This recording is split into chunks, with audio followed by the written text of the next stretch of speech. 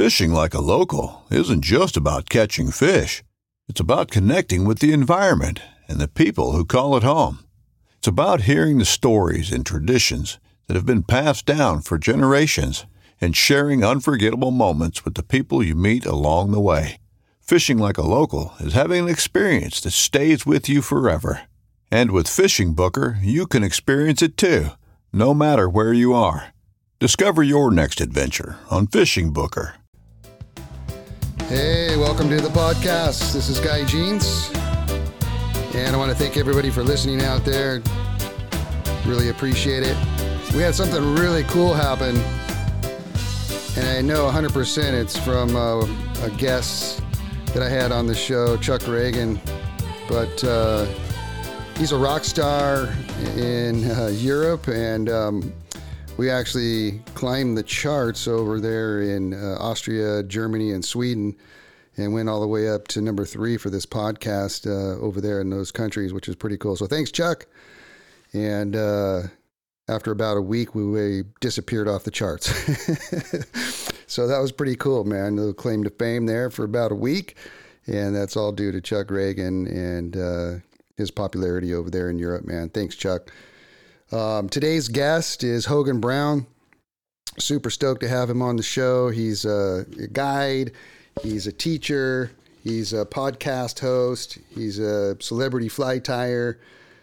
He's one of the founding members for Calabash Union. He's on the AFTA board. And I've got tons of stuff to talk to him about. His music, his fly tying, his guiding, all that stuff. So without further ado, here's Hogan Brown. Hogan. Yes. How you doing, buddy? I'm good, man. No complaints. Yeah, getting a lot of good rain here, so that's a good thing. Are you guys getting pounded up there? Yeah, we have been. You know, it's been raining pretty good for the last maybe week and a half. So, and when you look at the next 10-day forecast, it's all rain. So, you know, that's good and bad, but mostly good. Yeah, down here, man, we finally are getting some water to fill up our lakes, man. You know, I'm down here on the Kern River, and the river's we've been hurting pretty bad, you know, but it's starting to look better for sure. Yeah, that's kind of the same thing up here in Northern California. So, you know, I think it's a pretty deep hole to fill with water, you know, metaphorically, but yeah, you know, at least something's coming into the hole. Today, you're in the hot seat, man. You're usually interviewing people on your podcast. Yeah. I commend you for doing this. I did it for I don't know, what seemed like a long time, and then I've kind of given it a break. Just it's a lot of work, and you know, it's a lot of work. Period. So totally, yeah, man. And just researching and. No, I mean, it's a lot of work to do it well, and I don't like to do things if I know that I don't have the time to do them well, you know, so. Well, after, talking to Chuck Reagan, I actually went fishing with Chuck, and he mentioned you a couple times, and then I've had clients that have gone with you, and just all I've heard, through the fly fishing world, and I don't think we've ever met in person, is all positive, really great things about you, man. So I go, man, I'm gonna get him on my podcast. He sounds like a cool dude. Oh, well, that means a lot. You know, I always believe if no one knows you and they still think if someone doesn't know you and they think you're still a nice person, then you're doing something right. You know. Yeah, for sure. But we have a lot in common, man. Oh yeah. I've been researching you, and I've always heard about your amazing fly tying skills, and I've seen your videos, and I want to get into that for sure. But what a lot of people don't know is that you are a musician as well, a guitar player. And you guys, the Royal Oaks has a couple albums, which I want to talk about. But first of all, let people know kind of where you're at and where you're from, because a lot of people. Yeah, sure. Sure. Yeah, no, I grew up in a little small burg by the name of Penn Valley, and you usually got to connect it to like 3 dots for people to be kind of okay. I know where that is, but Penn Valley's right on the lower Yuba River outside of Nevada City, Grass Valley, California, which kind of sits between Truckee and Sacramento in the foothills. I grew up on basically what was a cattle ranch as an only child. So I always say, those are why I took to fly fishing and music, because I could do those on my own. And I started working in the fly fishing industry up there at a small kind of what we would call a destination shop when I was about 17, 18 years old. I started guiding, and then guided there till I was about 21, kind of messing around with community college and that vein. And then I transferred to Chico State in 2001 and started guiding here, and haven't really left. I started teaching high school in my early 30s, still guiding probably about 100 days a year. And and that's kind of where I'm at now. I got 2 boys. I got a 12 and a 14-year-old, so they keep me pretty busy. But now I probably spend about 75 to 100 days a year on the water guiding still and teaching, and operate a couple other things within the fly fishing industry like we all do. We got all our hands and all sorts of stuff. So right. Yeah. Yeah. That's the elevator pitch of my life, Yeah. It's crazy. I'm busy too, man. And I look at all the stuff that you do, and I'm like, man, this guy's working hard out there, man. He's doing a lot of different stuff. Yeah. I think, Chuck's, me and Chuck have been, I consider Chuck probably my best friend, and me and Chuck have been buddies for a long time. And I think that's kind of what has always connected us, is the fact that there's not many people that do as much and kind of stay as busy as we are, that we can really relate and kind of support each other in what most people would look at and say crazy endeavors. What great fisheries you guys. I'm going to talk about those for sure, but man, you guys have some great fisheries up there, and great warm water species and cold water species to fish for. We'll talk about that too, but let's talk about your band. Which a lot of people, associate you with fly fishing and fly tying and guiding and all that stuff. And like I did with Chuck, I interviewed him pretty extensively on his band. Which was a blast, because I love all that stuff. I'm a musician as well, and so I definitely relate to you guys in that way for sure. So tell me about your band, Royal Oaks. Yeah, well, music's always been, I come from a pretty musical family, so my mom made me start playing violin when I was in, 3rd or 4th grade, and very quickly I realized that junior high girls were not as stoked on the violin as they were the guitar. So I dude, you know what I had to play, man, was the baritone, man. I was playing that did not make you cool. Yeah. So I finally convinced my mom to let me learn how to play the guitar, and so I started playing guitar at junior high. And as most musicians know, if music becomes part of your life, it's kind of always part of your life. And for me, it's kind of interesting. Me and Chuck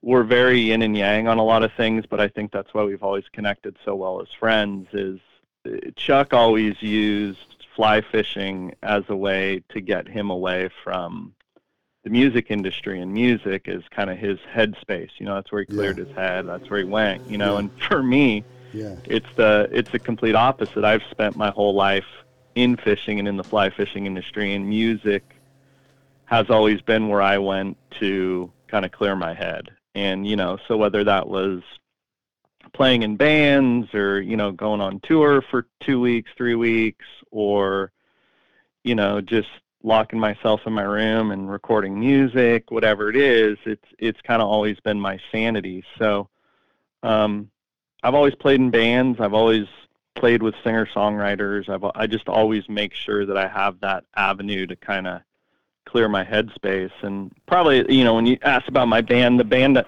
Royal Oaks is probably, that's what I've been doing probably for most of my musical time the last, I don't know, maybe 6 to 8 years, but you know, it's a bunch of dudes that kind of get the same, and gals that get the same thing out of music. You know, we're all working parents, and you know, we get together on Sundays and play music and play shows when we have time, and tour when we have time, and record albums when we have time. And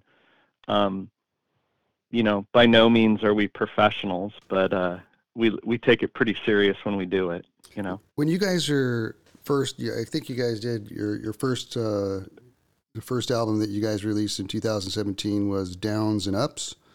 Yeah. So that was kind of one of our really good buddies in the band at that time, our keyboard player, was going through a divorce. And so a lot of that album kind of came out of that. And that was a lot of us trying to sing on songs and make songs. We're all very good musicians, but you know, as you know, like, you know, there's a lot of very good musicians that are very mediocre singers.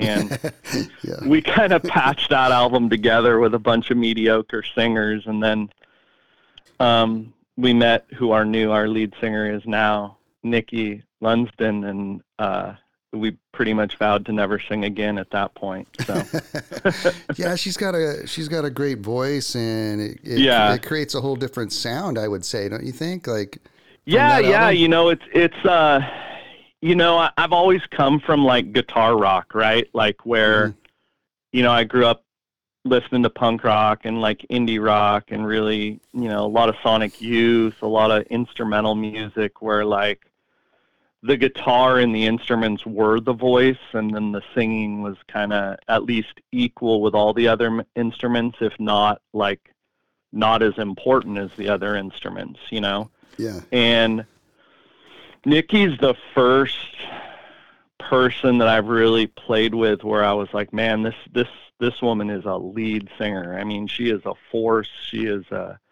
badass woman. And nobody needs to hear me play guitar when she's up there singing. It's really taught me how to play more with less, you know, and totally.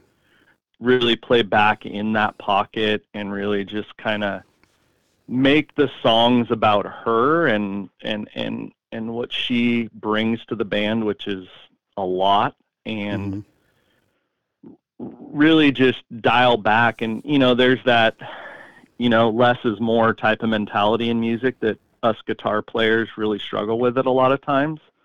And, you know, it's really forced me to do that. And in the end, it's made me a much better musician, you know. You guys, what would you say your sound is? I was listening to, I don't know, probably all your guys' songs, checking them all out. Yeah. And I was like, okay, so is this country rock, or is this it's interesting, you know.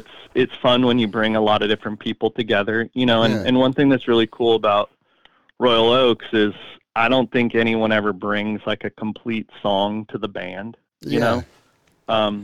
It's kind of made me a lazy songwriter to some degree, because I'll just bring anything, and sometimes it turns into a song because everybody throws in stuff, you know.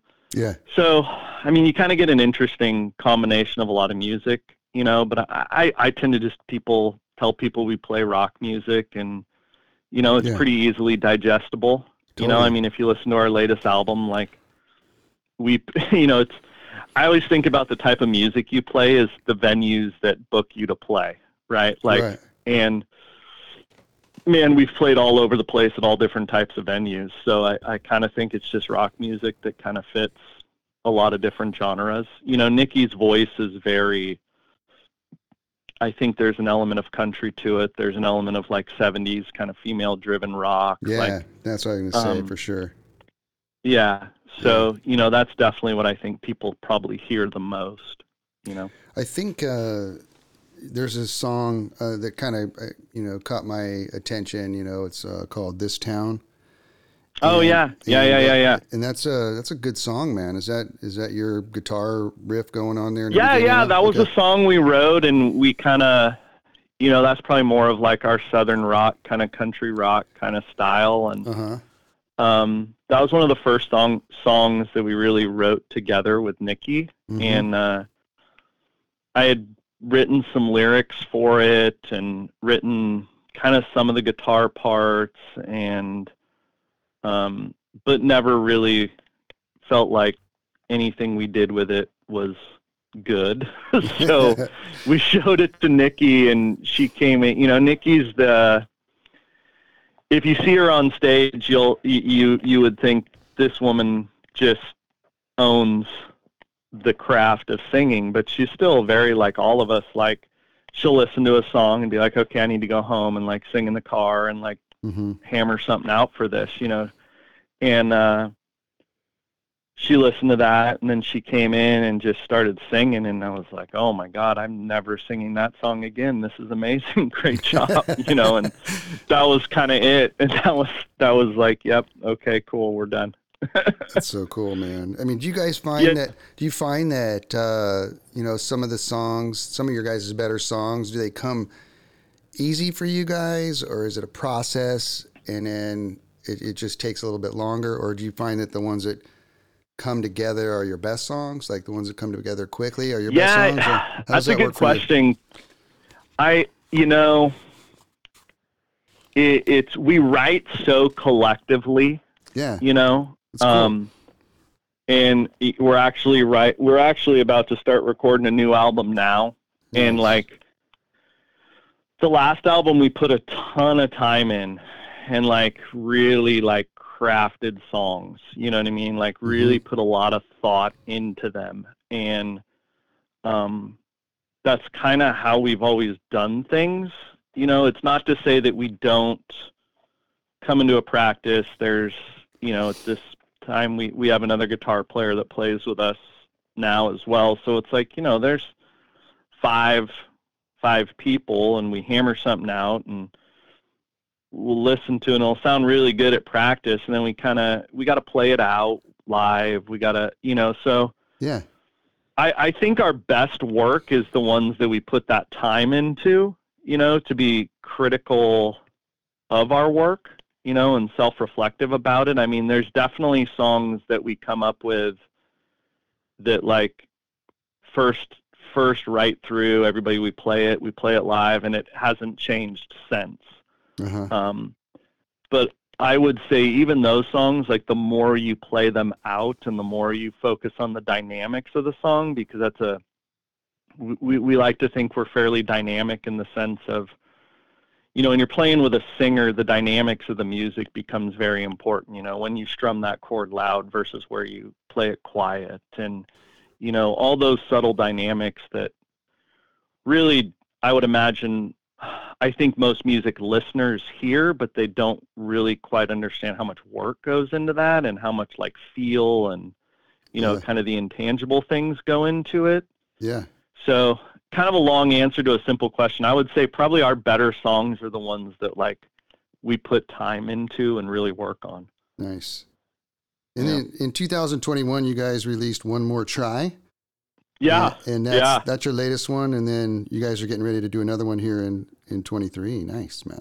Yeah. So that was the first one we did with Nikki. Probably about half those songs we wrote as a band without Nikki, and then the other half Nikki wrote with us. And, you know, we've played a lot of those songs for a long time and written a full new batch of songs, which are, you know, every time you write, you know, things change, but, yeah, we're excited about the new album. So you guys ever play LaSalle's or? Yeah, we played LaSalle's. We definitely. I mean, if they serve alcohol in Chico, we've played there. You know. Yeah. You know, we've been fortunate enough to go play. You know, go on short tours. We play with Chuck a lot just because we're all buddies. We all fish together and stuff. And, you know, we've gotten to do some really cool things just based on, you know, how long all of us have been playing music. And, you know, I guess, I don't know, just, you know, knowing people throughout our lives that own clubs and such and around the, you know, the West. So the biggest thing for us when it comes to playing live is, you know, I mean, there's 5 of us, and everybody's got multiple kids that play multiple sports and multiple activities and multiple day jobs and all that. Mm-hmm. You know, I mean, Mm-hmm. as much as we'd all like to just throw everything in a van and go on the road, that's for our stage in life probably not realistic. Are you guys playing benefits with Chuck? Like kind of raise money? Yeah, for different no, things? we'll do little small tours with Chuck. Uh-huh. Like we've done little California swings and stuff, and cool. we'll play as like Chuck's. One of the fun things to do is like we'll play, and then Chuck will come up and we'll back Chuck up. Oh, okay. Yeah, so backing band. it's very sweet. convenient. Totally.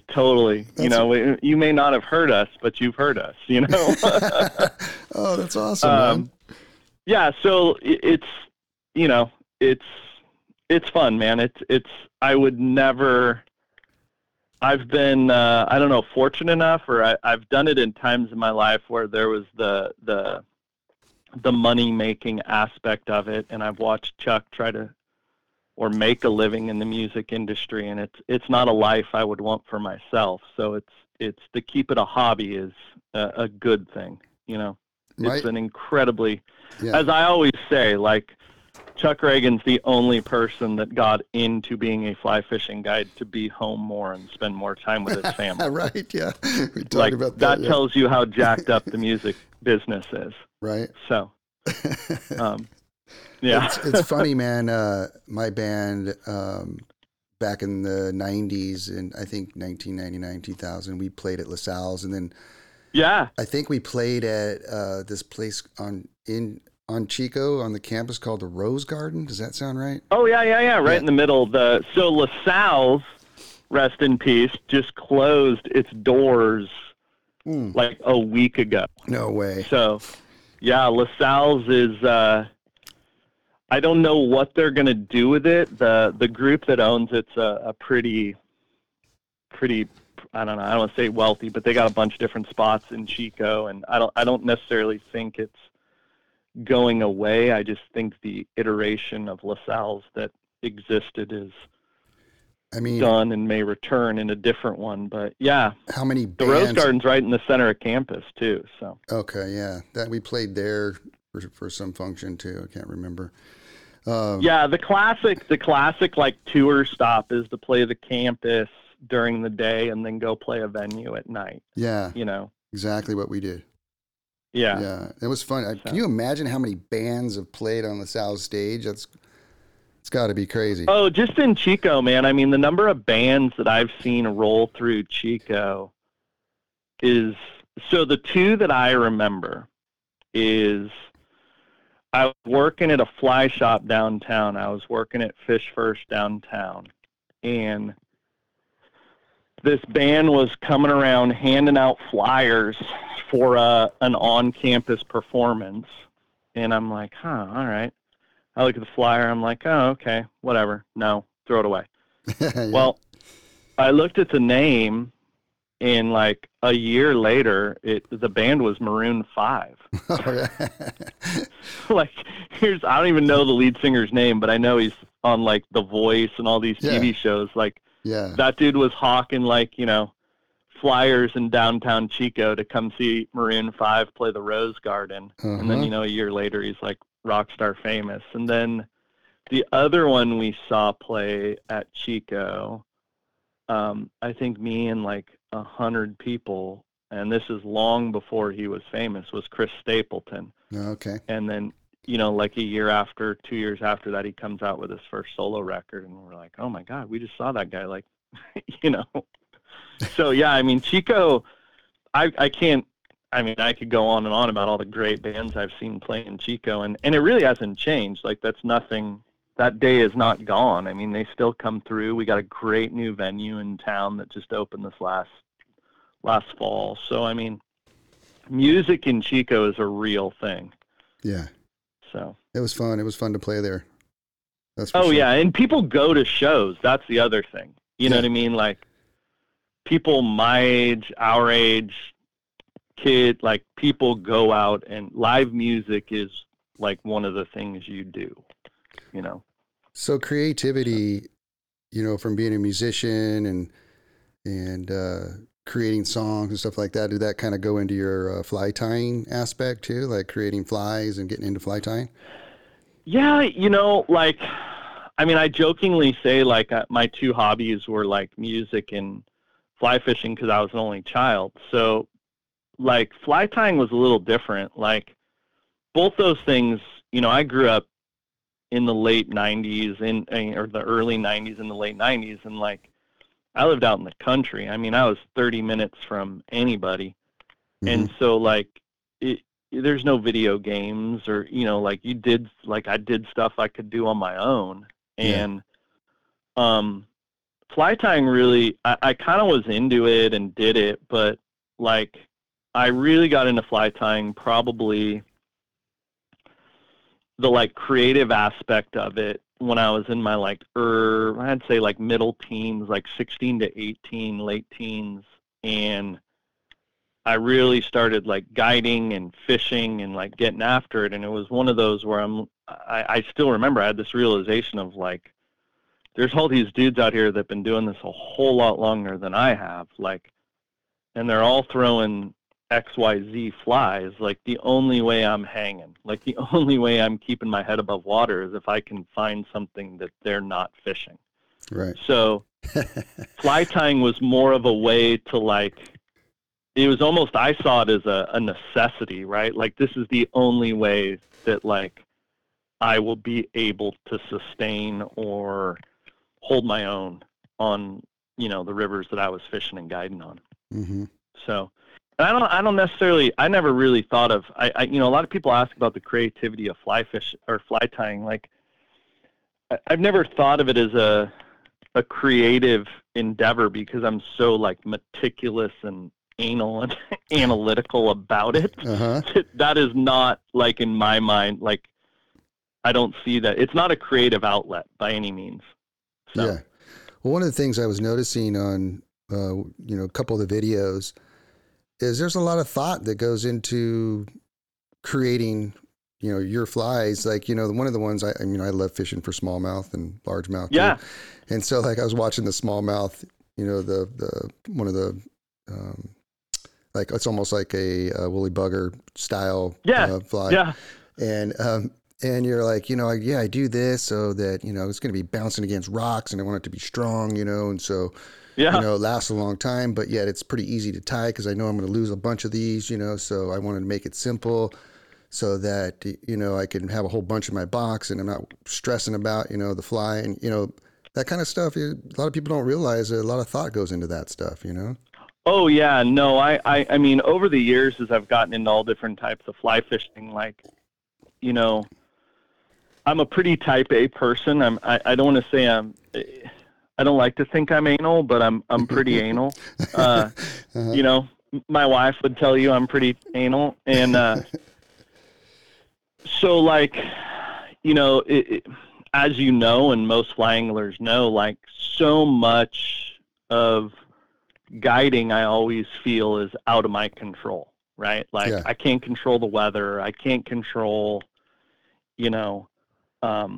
the flows. I can't control the clarity. I can't control the barometer. And hell, I can't even control if the fish are going to eat that day. Like, but the like one element of like a really short list of stuff I can control is the design of what's on the end of my line.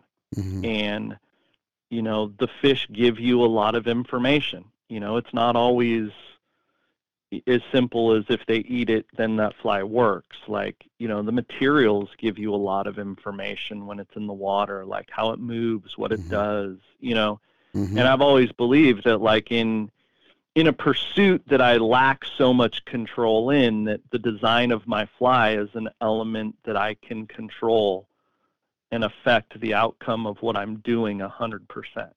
Yeah. So I've always put a ton of thought, and some people would say too much thought, into my flies and what I design them as. And,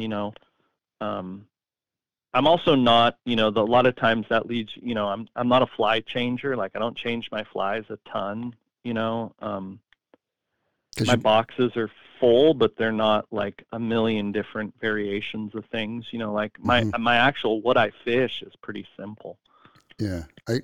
Once you have a confident fly, you can pretty much go with that, right?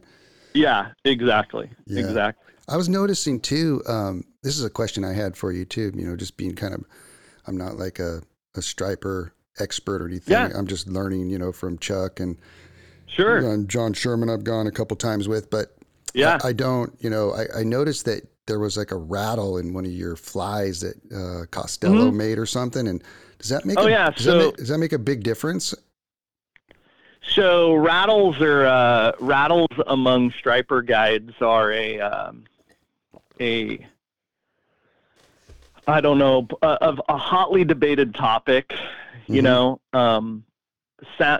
fish that hunts prey, and has lateral lines.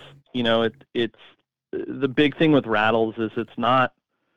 We associate rattle with sound. Well, sound waves to a fish are essentially pressure waves, right? Okay. So those pressure waves or those waves given off by that rattle, those sound waves travel as pressure waves in the water.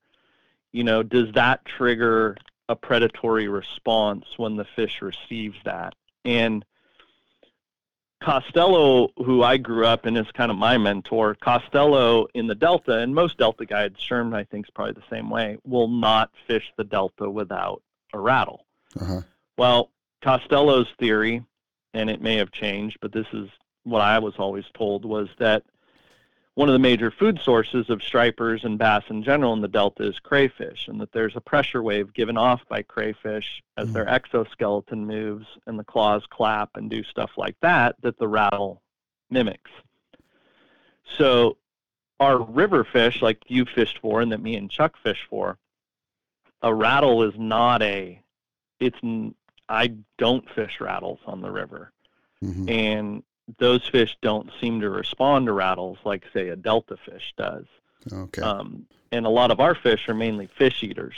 They eat fish. Mm-hmm. So they eat bait fish. So what's interesting is when we do have, and I'm sure Chuck talked about it, is we do have migratory fish that come in from the Delta. And during the spring, when those migratory fish are in, those fish will eat a fly with a rattle, if not prefer a fly with a rattle. So why fish that have been through the salt system and the Delta prefer a rattle versus our river resident fish that don't necessarily seem to prefer a rattle is that's beyond me. But there's a pretty consistent pattern that shows that, Yeah. So.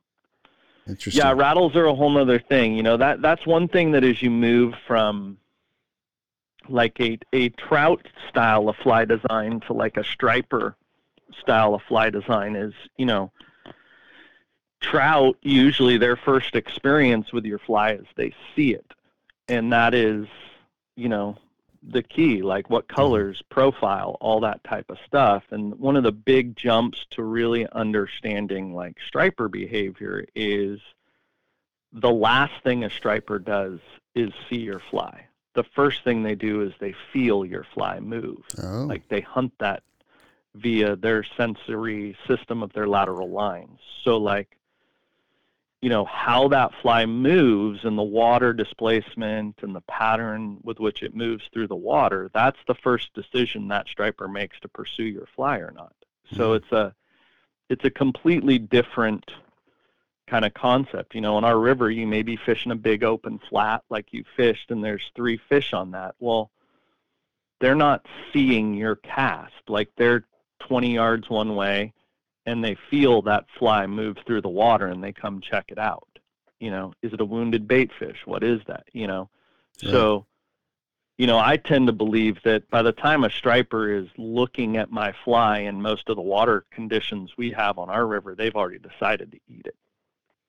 Dude, you guys, that is so fun. What a fun fishery, man. I wish I could do it more, man. Oh my God. Yeah, it's fairly, it's at the point where I don't do a whole lot else. It's pretty hard to leave. It was funny because it's super rare for me to like say, okay, I'm done. Like at the end of the day, like I go till it's dark or whatever. And right around 4:00, I looked at Chuck and I'm like, okay, dude, I'm done. throwing that night away and, all day. I was like, oh my God, but what a blast. Oh my God. I had so much fun. It's funny you say that because, like, I mean, I'll get people that, most of my clients are striper bass anglers. And even then, by like 2:30, they're like, how do you do this all day?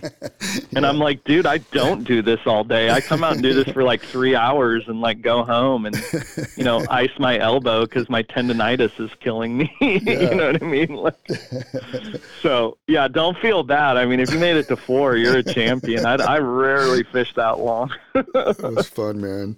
So what about, I love smallmouth, man. That's like my favorite. Yeah. And you guys have smallmouth in that zone that you guys, well, first of all, tell me which rivers you guide on and which rivers you go on. Yeah. So I spend probably 99.9% of my time chasing stripers and spotted bass.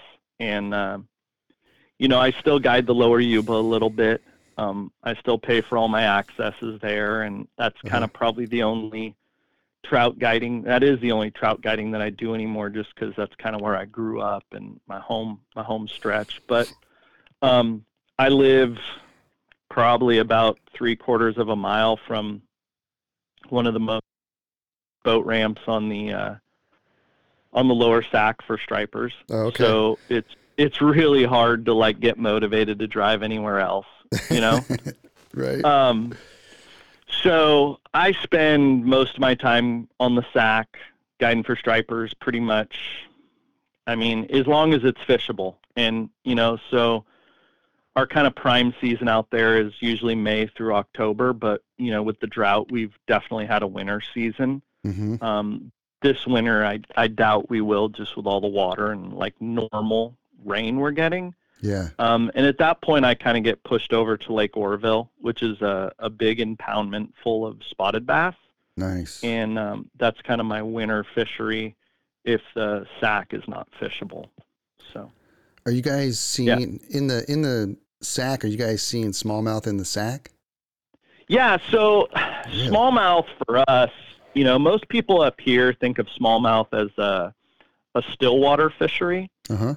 We have a lake, at least here in Chico, and that's probably about 45 to an hour and 15 east of here, Lake Almanor, which has a phenomenal smallmouth bass population. And most reservoirs in that kind of middling foothill area have smallmouth in them and are kind of good smallmouth fisheries. A lot of our low creeks and rivers also have smallmouth fisheries, but they're hard to get on. Access as those rivers dump out of, say, like the national forest kind of band that goes along the Sierras down into the valley. You get into, you're basically ranches and farms, and so those smallmouth areas of the rivers are a little harder to get to. Okay. The Sac, though, has smallmouth in it, and there's definitely times of year where like I go out smallmouth bass fishing. It's usually like, depending on the spring, in April and May, and those, bigger river smallmouth bass will pull into some of the tributary mouths, like the creek mouths and such. And I think I am, if you list the number of bass species and my knowledge of them, smallmouth is definitely at the bottom, just because I don't fish for them as much. But there are times on the lower Sac where you can go to these creek mouths and really catch some of the bigger smallmouth bass that I've seen in California, at least in moving water. And then the thing is, all those tributaries, whatever creek it may be that dumps into the lower Sac, if you want to go walk up them or wade fish them from, the Big Chico Creek that flows right through Chico has smallmouth bass in it. Granted, they're all 10 to 12 inches, but with a 3-weight and some flip-flops, it's an amazing fishery. Yeah. So, the time that spring through fall, it's, I could probably do a lot more smallmouth bass fishing. It's just that's when striper fishing's really good. Yeah. So, I get it. I always say I'm going to go, up to Almanor for like 2 weeks and just guide smallmouth for 2 weeks, but I never do it. So how far is Almanor from you? About an hour and a half, Oh, that's and not it's bad. just a wicked windy canyon road. So it's like one of those roads that I, associate that I probably statistically only have so many safe drives on towing a, Yeah. 22-foot boat. So Right. Yeah. I don't really make it very often. How's Lake Orville doing? Is it low? It's filling up. Nice. I mean, I keep the graph is nearly vertical over the last couple weeks, and Sweet.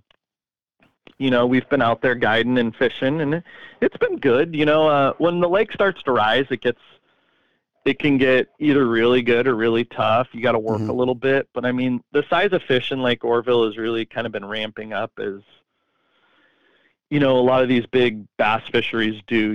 They'll cycle through where there'll be a ton of small fish, and then they kind of start growing, and we're kind of at probably the peak, if not near the peak, of a pretty good upturn in the lake. Yeah. So What's the water yeah. temperature holding at Lake Orville? Does it stay like in the 50s?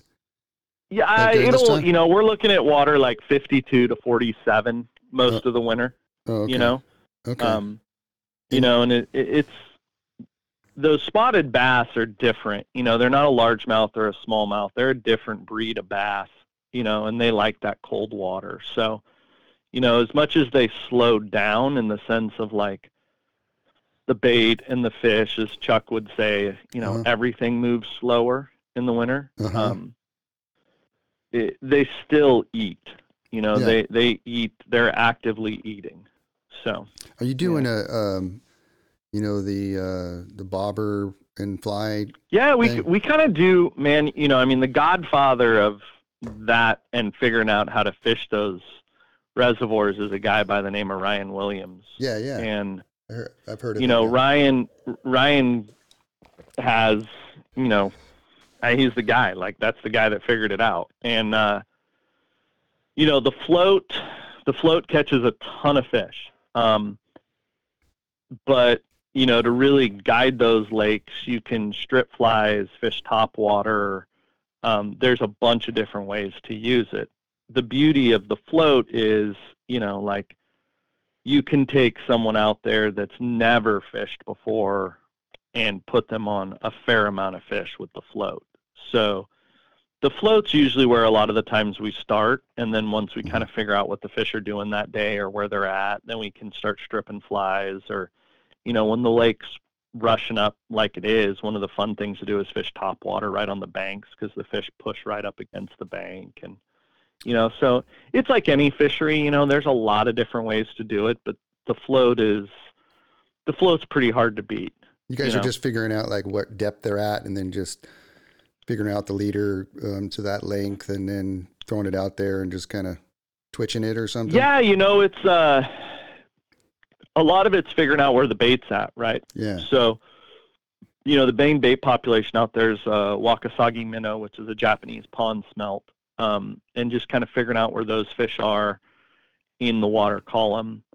Mm-hmm. And traditionally, like, the rule of thumb is that the fish are deeper. Your float is going to be set a little deeper in the winter than in the spring. Mm-hmm. But a lot of it just depends on how the water, if the lake's coming up, and stuff like that, clarity, and it's not rocket science, but Yeah. it definitely requires experience of like knowing where to be and where to fish, because there's definitely spots that fish better than others. Yeah. Do you like So. tying bass flies better than trout flies, or do you have Yeah, I mean, I I tie a lot more bass flies because I Yeah. lose a lot more bass flies. right? No, I don't know. I mean, I tie. As you get older, those bigger flies. Oh are a little- yeah, no, my vision's my close-up vision is really good. What's just gone to shit over the years is my distance. Oh, like, okay. If you see me driving the boat without like prescription glasses on, like, kick me in the teeth, because that is not a safe thing to be doing. So no, my I don't really mind tying small flies. Uh-huh. I tie a bunch of small stuff just this time of year if I'm guiding for trout. But no, I think bass flies, I enjoy tying striper and bass flies because it seems like there's a lot more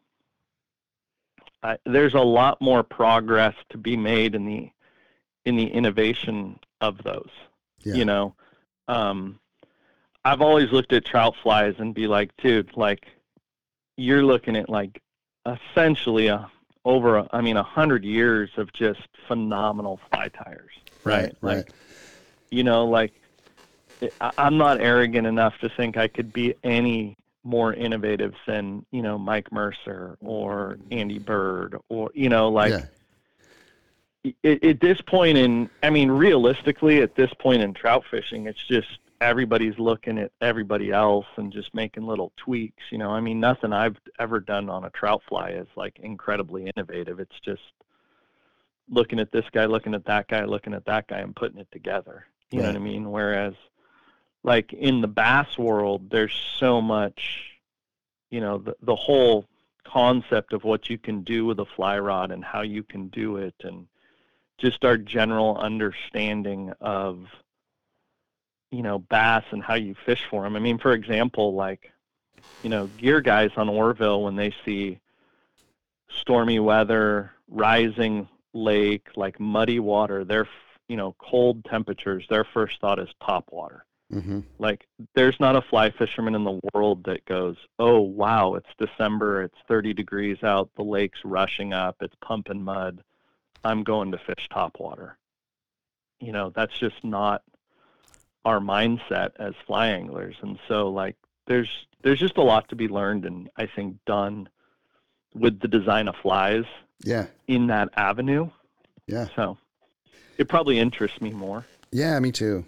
Me too, for sure. I've had a couple of like bass pros on my podcast, you know, and just hearing how they do things and stuff. It's so interesting, man. You know, you can learn so much and just talking to those guys and fishing with them. Right?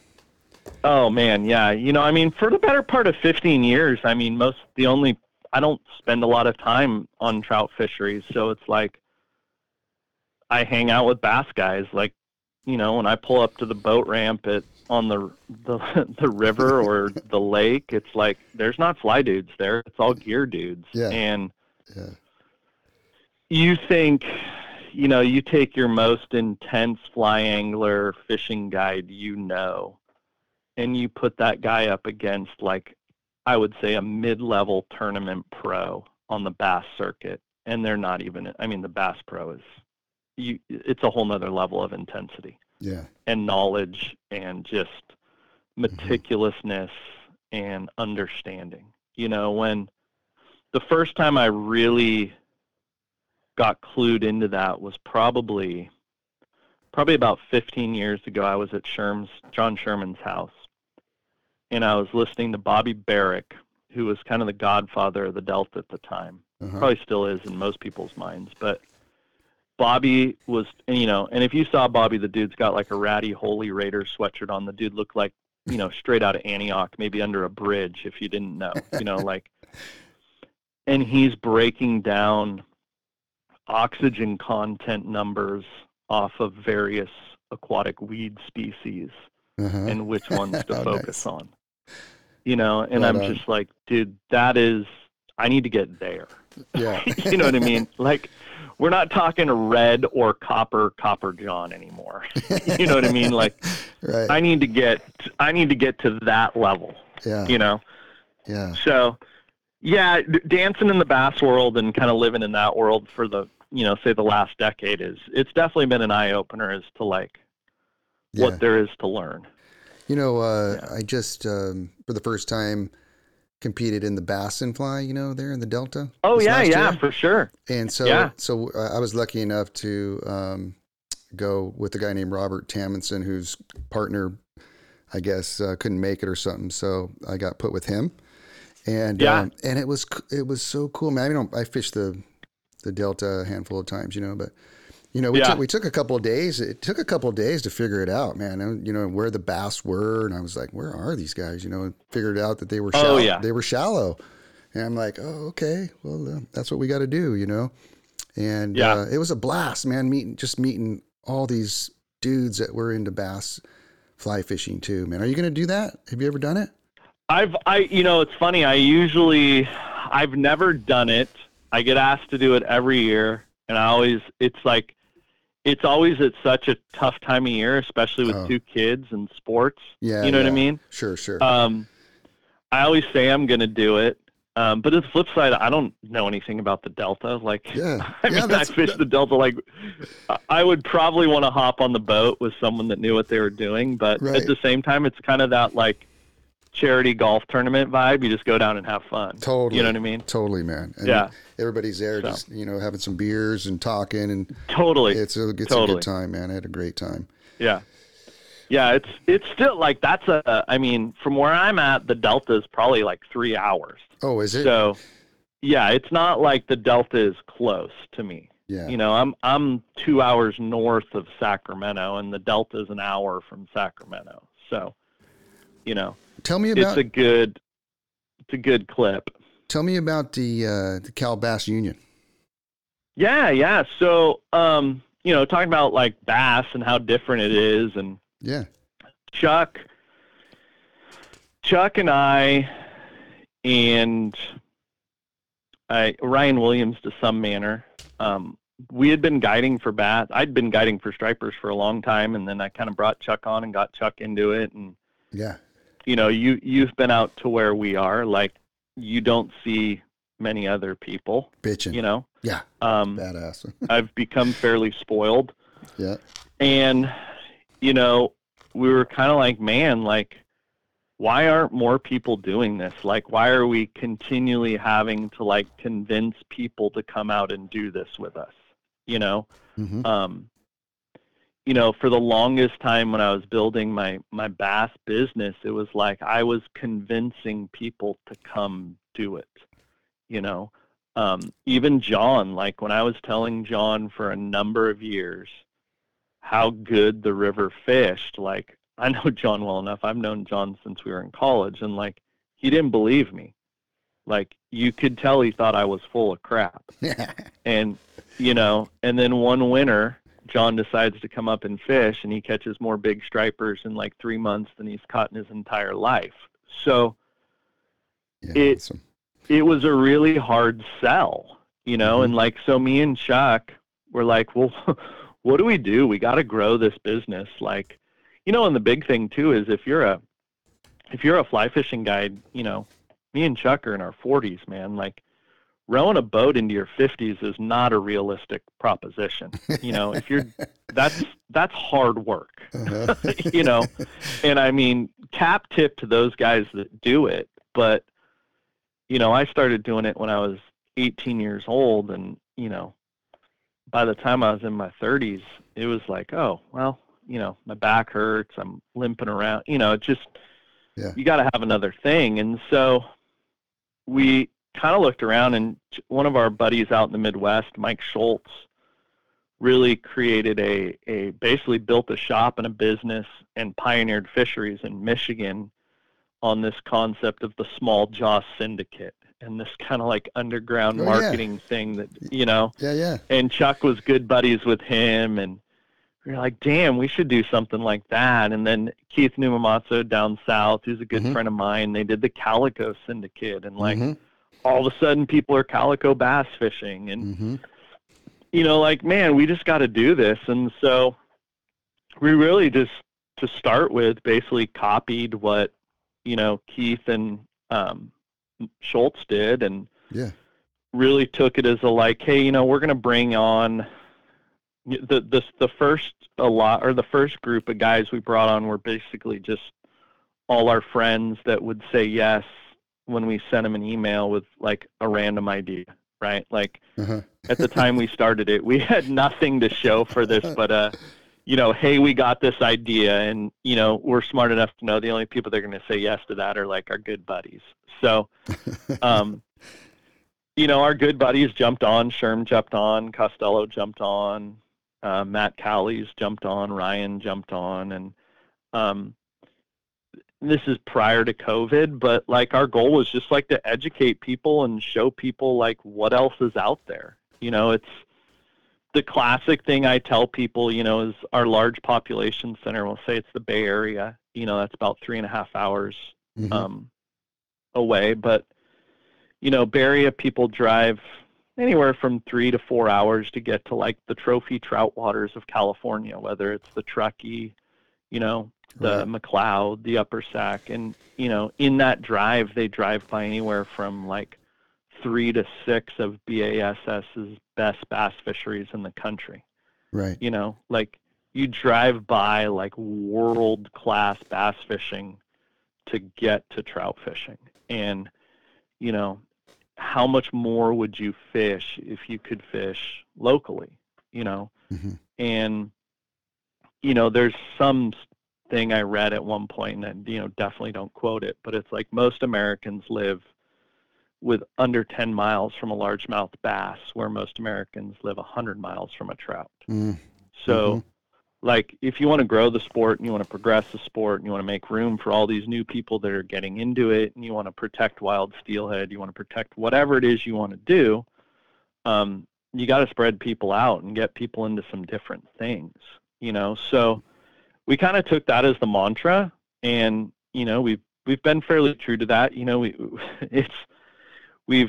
We kind of took some time. I don't want to say took some time off, but, COVID obviously, like most things, kind of slowed the progress of it. But, in 2023, we'll have online booking software for all our members that if people want to fish with any of us, it's not an outfitter by any means. It's just a tool that people can use to book guides. We have a store with merchandise and just kind of some of the products that we use. And then all sorts of instructional videos and tips and tricks, and really just trying to share everything that all the members of the union have to get people out there doing different things. That's so funny you say that, man, because I've been a trout guide for 20 years, and I don't know, in the last 7 years or so, I've been really trying to promote our Lower Kern bass fishery. Yeah. And so, like, it's funny because they'll show up, I'm like, how would you guys like to go and fish for some bass? Well, we really want to go for the trout. And I'm like, I'm always trying to sell it, but there's a bunch of clients that like will go, okay, yeah, I'll try it. And then they go, why have I not been doing this? This is yeah, nuts. no, I always tell, like, when I was really trying to get people into the striper fishing on the river, it was like people looked at me like I was crazy, like, no, I'm going to drive, 60, 70, 80 miles up north and fish for the trout up there. And I'm like, okay, we can do that too. Yeah. And, but, even then and now, it's like you get people out to do that stuff. Yeah. And, the solitude alone is appealing, at least from where we are, I mean, that's one of the things I said to Chuck when I was out with him. Like, dude, there's no one here. This is bitching, man. Yeah, well, and that's pretty common. Like, it's really like me and Chuck and Ben that do it. And, the irony of that is if you drove, you probably went in at Butte City. So if you drove 70 miles upriver, every boat ramp would probably have 20 drift boats at it, and you'd be rolling through, Redding, Anderson, right, all that type of melee. And well, let's be real, the Lower Sac's probably the best trout fishery that I've ever been on. Yeah.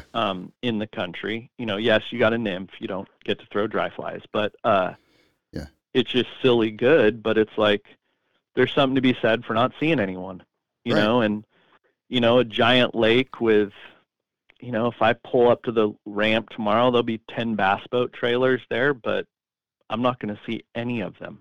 Yeah. So that's cool. Just that big. That's awesome. And man. So, there's something to be said in a state like California when it comes to natural resources of the like responsible thing of like, let's spread some people out. You know what I mean? Like, and that's, I'm not a huge, environmentalist or, soapbox kind of guy, but, that was one of the things that people really realized when we started to get them out to do this is they're like, there's literally no one at this boat ramp. And I'm like, yeah, no, there hasn't been in like a month, and then you couple the fact with like the fishing's totally different and, bass fight really hard and you catch them on stripped flies and they get big and, there's all those things that add up to it that, I've never had anyone be like, oh, that was cool, but I don't want to do that again. Right. That just doesn't happen. Oh, I can't wait to go again. Yeah. And yeah, no, Chuck still guides for trout a little bit, but I don't think I've guided for trout in probably, I mean, if anybody wants to call and book a trout trip, I would change my tune, but I haven't guided for trout in probably, I don't know, maybe 2 years, 3 years. And, I go fish for trout. I take my boys fishing all the time for trout and row the boat and but no, I always tell people like as soon as I discovered striper fishing, I pretty much lost interest in everything else. So it's funny. I think this year was the least amount of trout guiding I did. I maybe did 10 days. And the rest were all focusing everybody. Let's go to the lower current. Let's go to the lower current. Yeah. And we got like, 70 miles of lower current river that no one fishes, man. It's kind of interesting. It's kind of like you guys, it's no one's fishing it. I mean, there's some spin guys that fish it, but no one floats it like me. And it's so intriguing, man. It's a badass place. It's smallmouth.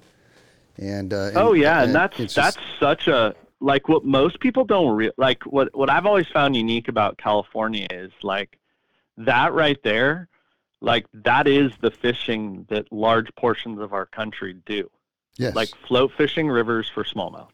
Like you go out to the Midwest, like that's what they do. You go out to the Central East Coast and Virginia, up and down the East Coast. That's what they do. People are like, trout, not so much. Like, but if you're like, hey, dude, you want to go fish for smallies? Yeah. Like, yeah, let's go. Oh, for sure. And you're over here trying to convince people to go do it, I know. So what is AFTA? Oh, so AFTA stands for the American Fly Fishing Tackle Association. So, AFTA is essentially like our industry's trade association.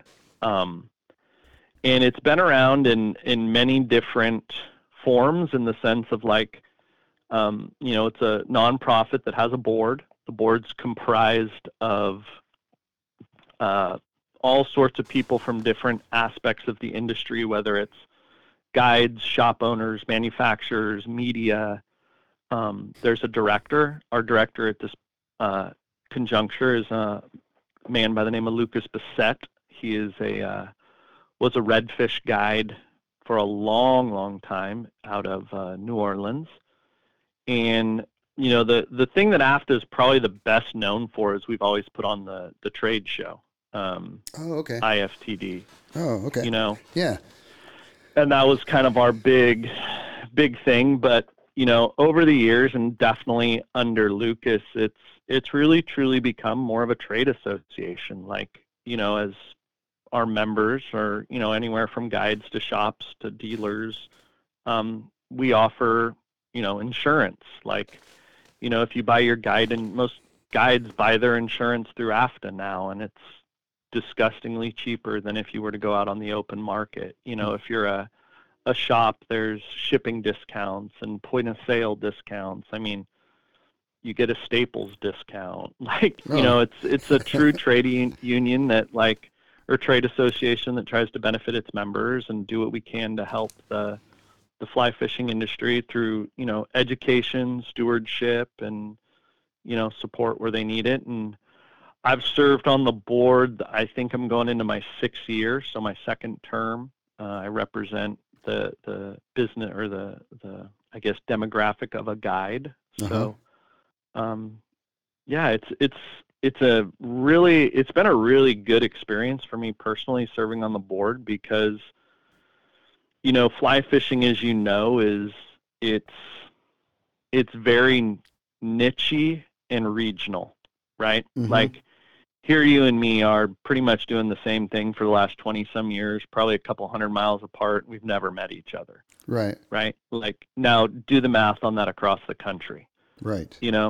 Like, is there something that you and me could learn from a guy in Ohio? Guaranteed. Absolutely. What are the chances of us ever meeting him? Right. You know what I mean? Like, right. So like coming onto a board and like looking at our industry from a national perspective and meeting all these different people in these little bubbles, yeah. It's just opened my eyes up to kind of the industry as a whole, and that's the good and the bad, and the things that we could do differently, or the things that we do really well here, or the things that they do really well over there. Mm-hmm. I've met a lot of great people and feel like I've done a lot of kind of give back good work, but still a lot to do. So I encourage, if anyone's in the fly fishing industry, to check out AFTA.org and sign up to be a member. It's pretty cheap. It's only like $25-$35. Oh, I'm all over it. And yeah.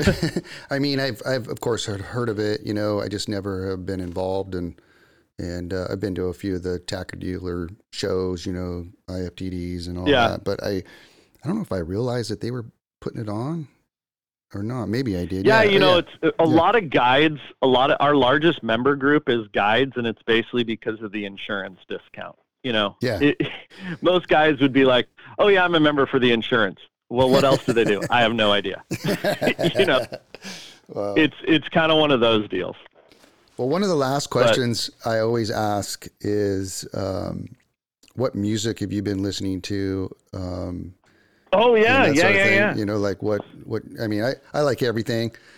So I always ask that question because I learn about different artists. I'm like, oh wow, I'm writing that down. Let me check that out. So whether it's from classic rock to jazz to whatever. It's like I always like to. Well, this is a good time to ask because I think like every magazine and blog and artist is like releasing their top albums of the year. Uh-huh. So like it's funny. I was texting my buddy. I was doing some computer work yesterday, and he's like, just one of my music buddies I used to play music with. He's like, all right, dude, give me your top albums of the year list. Not even like, what are your top albums? He's like, just like, what list are you chopping through right now? So, let me look here. So one guy that I think I was completely late to the boat to discover, but I've been listening to a lot of this year, and he released a live album right before Christmas, was Zach Bryan. He's kind of a singer-songwriter. Okay. I've been listening to that, and then this, I would say he's probably Americana, kind of country, but Adeem the Artist, White Trash Revelry, came out this year, and that was one that I pulled off a top album list that's been really good. Wait, so Zach Bryan, that's the name of his album, White Trash?